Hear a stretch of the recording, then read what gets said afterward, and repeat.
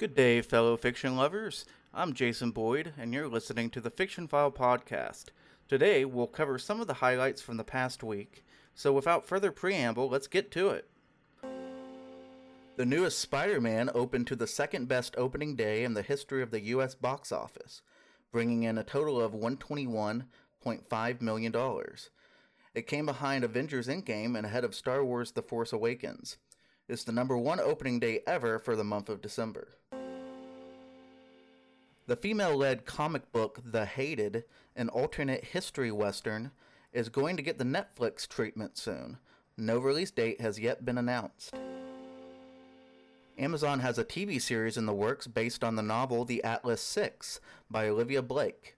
The originally self-published novel took off on TikTok in 2020, and the next book in the series will be out fall 2022. No release date has been set for the TV series. In a recent interview, Ernie Hudson spilled the beans that he and Dan Aykroyd have been scheduled to start voice recording their part of a new Ghostbusters video game. No further details were communicated by the star, but this will be the first game since 2009 to feature members of the original cast.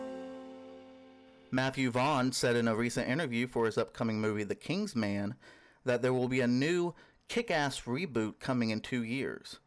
Other details are scant at this time, as the news just dropped, but we'll keep you updated in future episodes. That wraps it up for this week. Be sure to check back next week for more news highlights from the wide world of narrative entertainment. In the meantime, check out Fiction File on a social media platform near you, or head to fictionfile.com for your fiction fix. I've been Jason Boyd for the Fiction File Podcast, wishing you a happy ever after.